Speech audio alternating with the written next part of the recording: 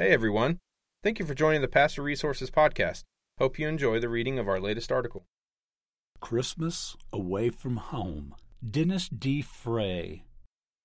There are many reasons and places to experience a first Christmas away from home.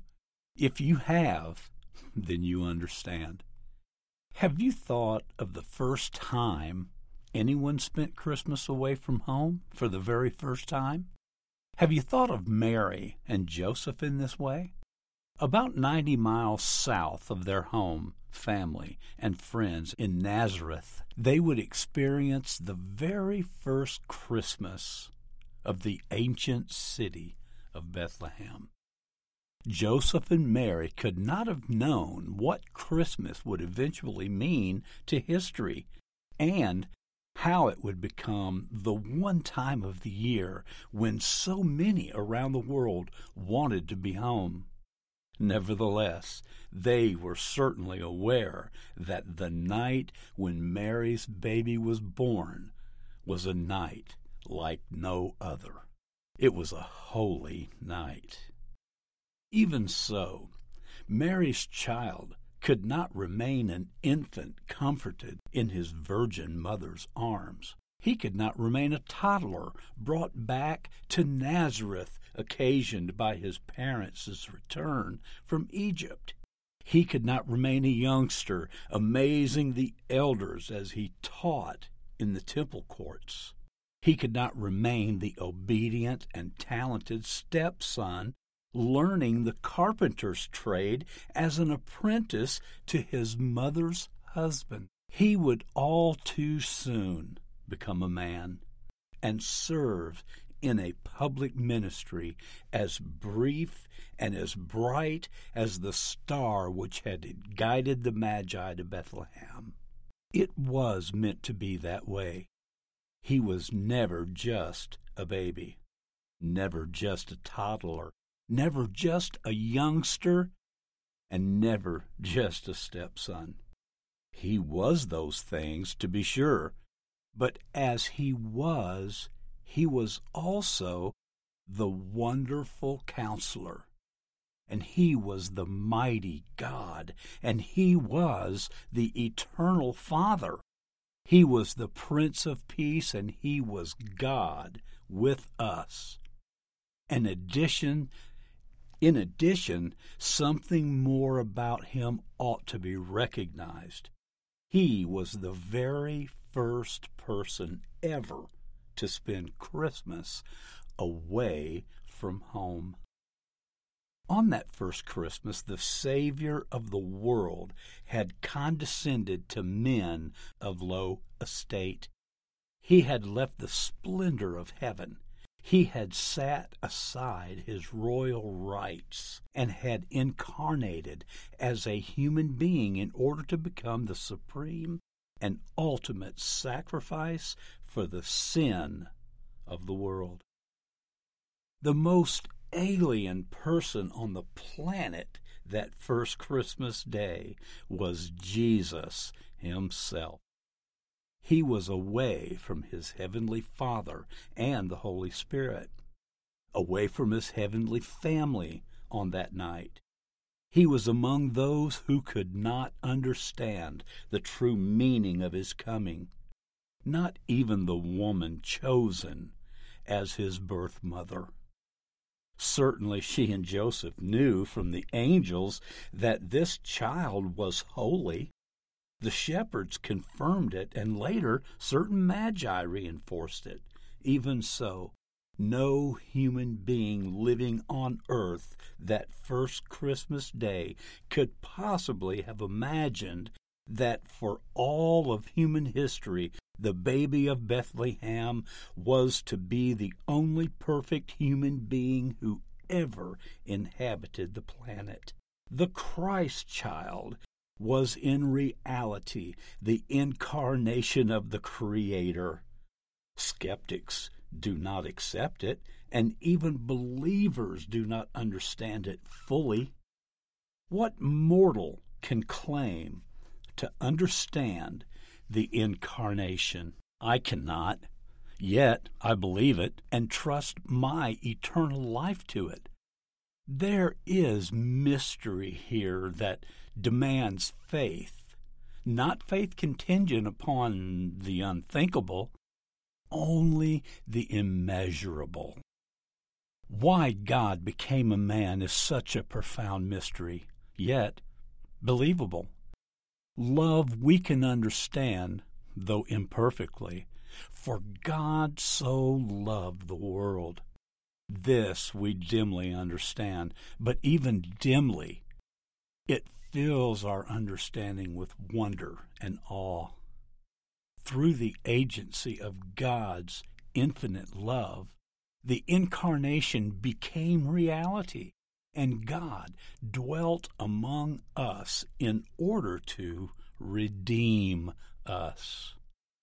From that moment that Mary became the bearer of the incarnation until the moment of Christ's ascension back to heaven, the Son of God would spend 33 Christmases away from home.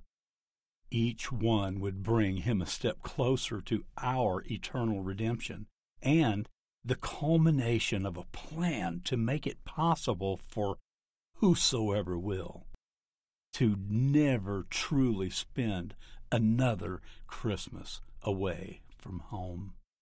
It would be a long way from the cradle to the cross, longer than 33 years of earth life could possibly affect. The journey that Jesus would make from Bethlehem to Calvary would span the pages of history into the ages of the future.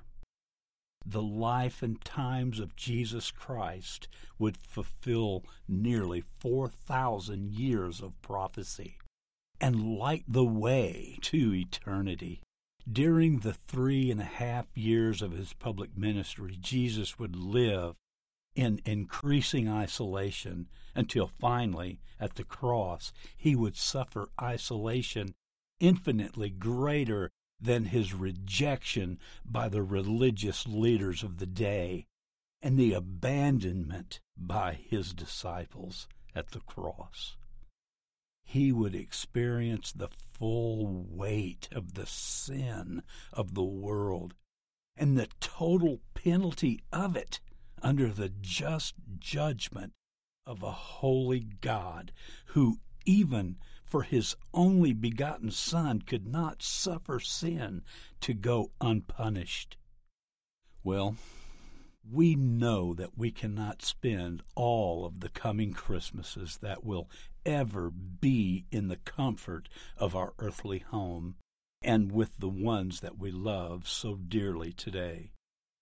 We do not like to think about it, like even less to talk about it among ourselves. But we do know that it is appointed unto us once to die. Common sense tells us that at some Christmas future we will be missed from the family gathering, and those who remain will speak of us in the past tense. As we mature, it becomes increasingly clear that being home is being with those with whom we belong. Yes, we may have a sentimental attachment to a particular place, or even wistfully refer to it as home, even though we have not lived there for a long time and have no plans to return. Yet, real home is wherever we are with the ones dearest to us. At the Incarnation, Christ left heaven. At the Incarnation, Christ left heaven, where he was among those who knew him as the second person of the Godhead. He lived with them in a harmony of perfect love. This he left to live among those who did not know him. And for 33.5 years he was away from home. Prior to his leaving to return to the Father and home, he made his disciples a remarkable promise, and in doing so extended his promise to everyone who would follow him by faith. In the Gospel of John, he told them, "Let not your hearts be troubled. You believe in God? Believe also in me. In my Father's house are many mansions.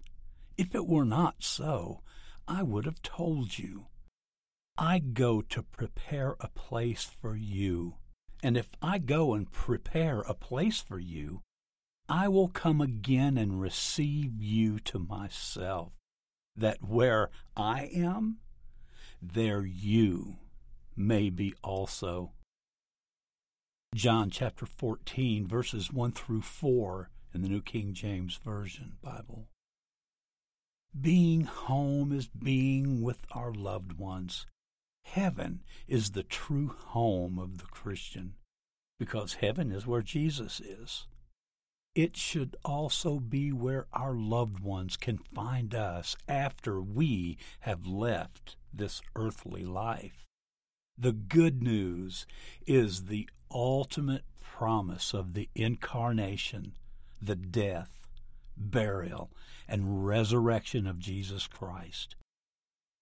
When Jesus said, "That where I am, there you may be also," he was inviting us home for Christmas, forever. No one needs to really be alone or away from home at Christmas.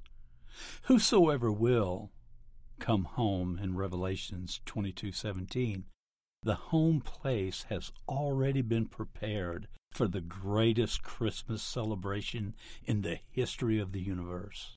Day by day, the family is gathering, and someday, when the last member has entered the Father's house, we shall all sit down to a great banquet that the book of Revelation refers to as the wedding supper of the Lamb, and we shall all be home for Christmas forever.